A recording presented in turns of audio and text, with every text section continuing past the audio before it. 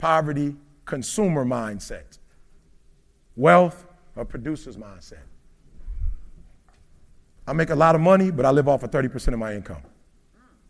I live in a 2,300 square foot home.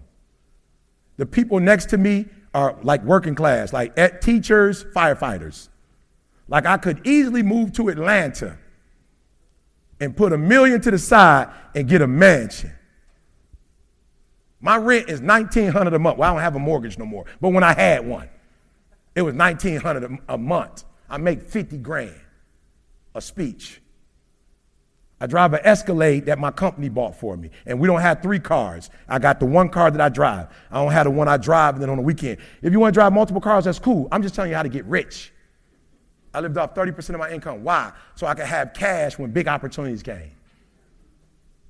I kept my credit up. All right, here's a poverty mindset. Poverty mindset is I owe somebody and I ain't gonna pay them till I die. It's a poverty mindset. When you took out that student loan, you signed your name. Don't your name mean something to you?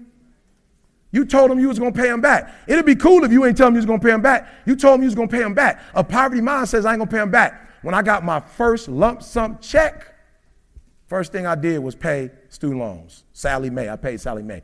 Whose student loans did I pay for first? I paid for Dee Dee's first.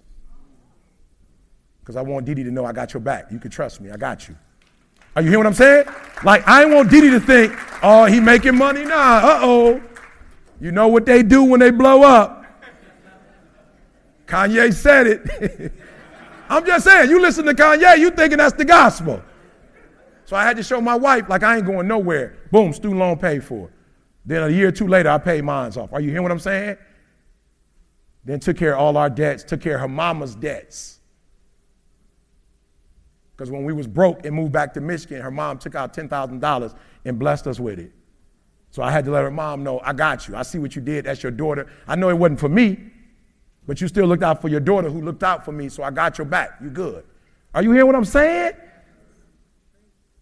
Some of y'all got a poverty mindset.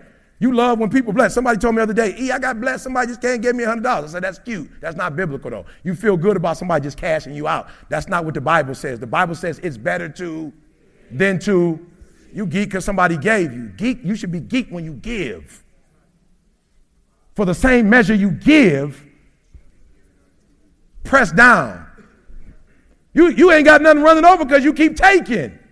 I'm not telling you to ball out of control, but go to a restaurant and pay for somebody's meal. You got $20, even if it's just the old lady sitting there. You know she just bought a tea and a cheesecake. That's all she got. Go and cash her out. I ain't telling you to cash the young people party out. They done bought all kind of stuff. They alcohol alone, about $100. Like, don't cash them out. You know what I'm saying? That you think you sweet, like I'm gonna pay for them. You ain't ready to pay for them yet. You don't know what they got. They young. They got appetite. They living their life. They got appetizers. They done bought something afterwards. They got all kinds of stuff. Somebody older, that's the baby boomer. I already know. She penny pitching. She thinking, I gotta retire. A cup of tea. And she probably going, no tea bag, because that costs. My grandma be doing that. My grandma be going, no tea bag. I just want the water and some lemons and some honey. I'll be doing it now. Right? So I know the older people ain't doing that, so I pay for them. Come on, go to the gas station and pay for somebody's gas. The reason why you're not giving is because you're a consumer. That's how this country blew up. The country blows up off consumers. Just because you got it don't mean you got to spend it. And let me tell you something. When you're not healed, when you're not whole, and stuff is happening to all of us. I ain't sitting up here acting like something happened to me. But what happens is when you get whole, you don't have to buy stuff so that people can see you. When you get whole, you buy stuff that you need and that's useful. When you're not whole, you buy stuff so people can see you got money. When you rich, you don't want them to know you got it.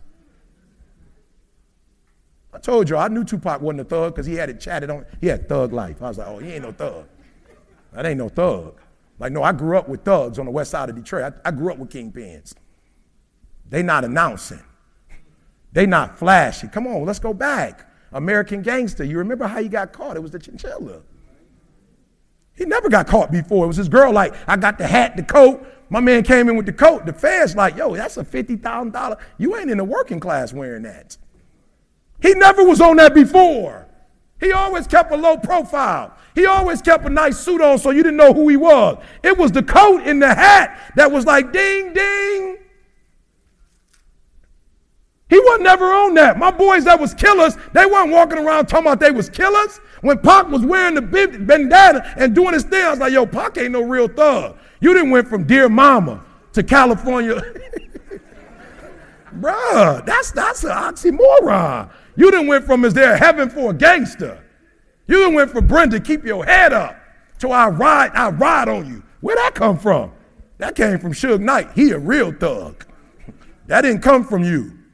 But when your father's not in your life and you don't heal from it, now you relying on another man and you becoming what that man wants you to be and not what you really are. Pac will still be alive. He brought all that negative energy. And guess what happened with that negative energy? That negative energy took him out. It's always the people. I remember when I went to college, Christian college, people was drinking. I'm like, oh yeah, I could tell you grew up in the church. That you don't even supposed to be mixing that right there. You showing out. You didn't put you didn't chase alcohol with alcohol. You about to die. You about to die. You done mixed 2 alcohol. You have lost your mind. That's supposed to be Coke or orange juice. You done did 2 alcohol and then like, watch this. I'm like, you ain't got to show me. I know what's about to happen.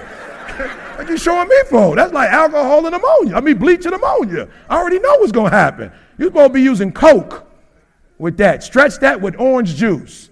Are you hearing what I'm saying? So you got a poverty mindset. Poverty where others think about you and your feelings. So you buy with your feelings, right? So I'll never forget, I was just at a spot and I walked in and they always do me like this. I wanted to, up my wife up a little bit, you know what I'm saying, go to the expensive purse boy for. She's like, I don't need it, but I was like, it's time that, we've been doing Coach and Louis, we got to go to another level. And I remember when I walked in and the lady, didn't nobody serve me, didn't nobody help me. Everybody was kind of looking at me crazy and I knew what they was doing. They kind of showed me the purses and was like, this kind of expensive. So you might want to call your wife before you make this decision, because once you make it, you can't. I was like, boo, I told her, I said, I'll buy this one. If she don't like it, I'll come back and buy the one she likes. Don't play with me. Don't count my money. But I'm about to walk out, because what you think you're about to do is you're about to shame me into buying. What you're trying to do is pull that, I don't think you can afford it. And then what you want me to do is go, watch this, I can afford it. I'm like, I'm good on that. I'll see you tomorrow. I bring my wife back, and if she likes something, praise God. But if she don't, we not. Are you hearing what I'm saying? You trying to play me. You trying to play that. I go into a dealership. You trying to play like I can't afford it so you could pull on my feelings. I'm good with that. I didn't come in here to prove to you I had money. I only bring my bank account. Let me tell you something. Only 2 people you need to impress. That's God and your creditors. That's it.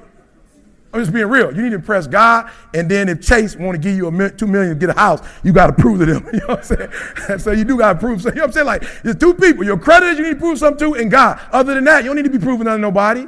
You need to get out of your feelings. And the reason why they get some of y'all is because you're in your feelings. You want to prove something that already exists.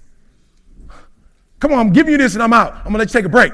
You don't prove what already is. Why do I have to prove to people what I have? And that's why people fool with me, because I'm organic. I'm not trying to prove what already is.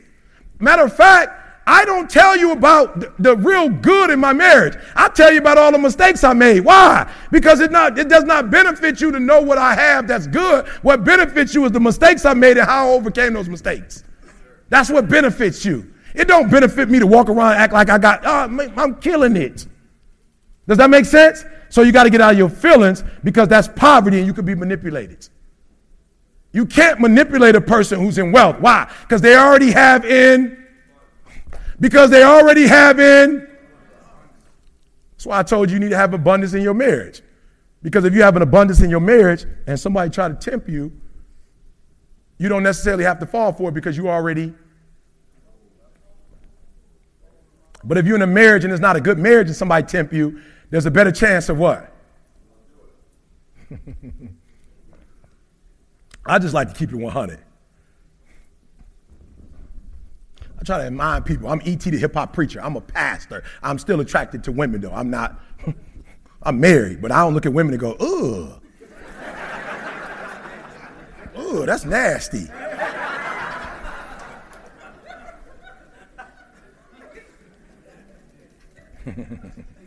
I want to help you. I'm here to help you. So I'll never forget. CJ, was it Costa Rica? Oof.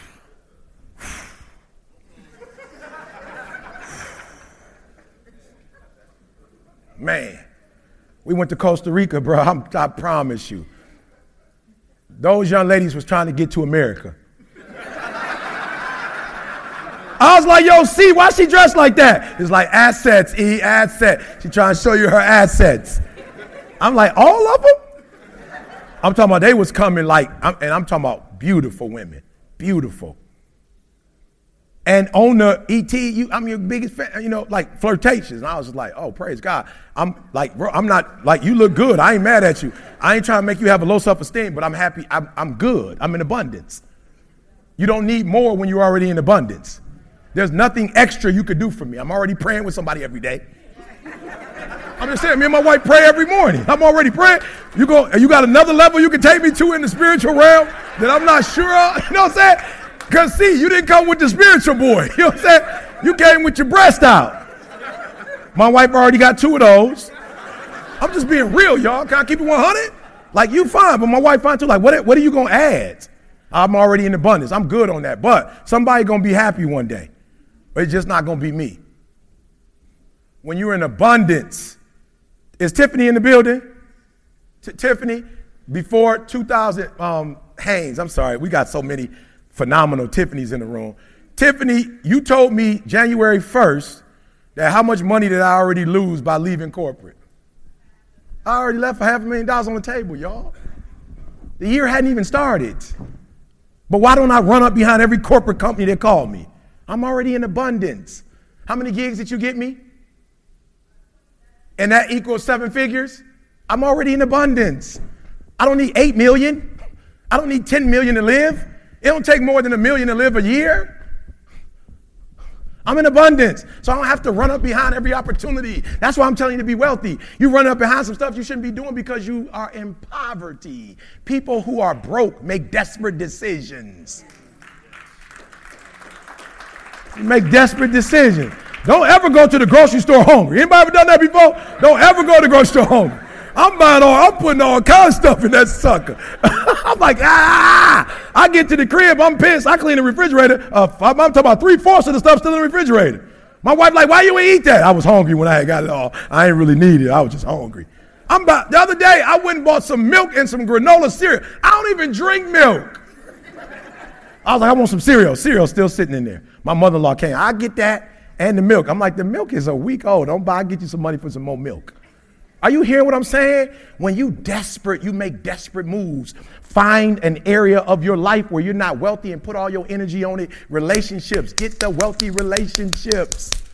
Stop hanging out with people who ain't healthy unless y'all made a commitment to help them to get healthy. Does that make sense? Get your money right. Get your spiritual life right. There should be no area of your life you can't be wealthy. Why? Because he said be fruitful. Then he said multiply. Then he said have dominion. Then he said subdue. Does that make sense?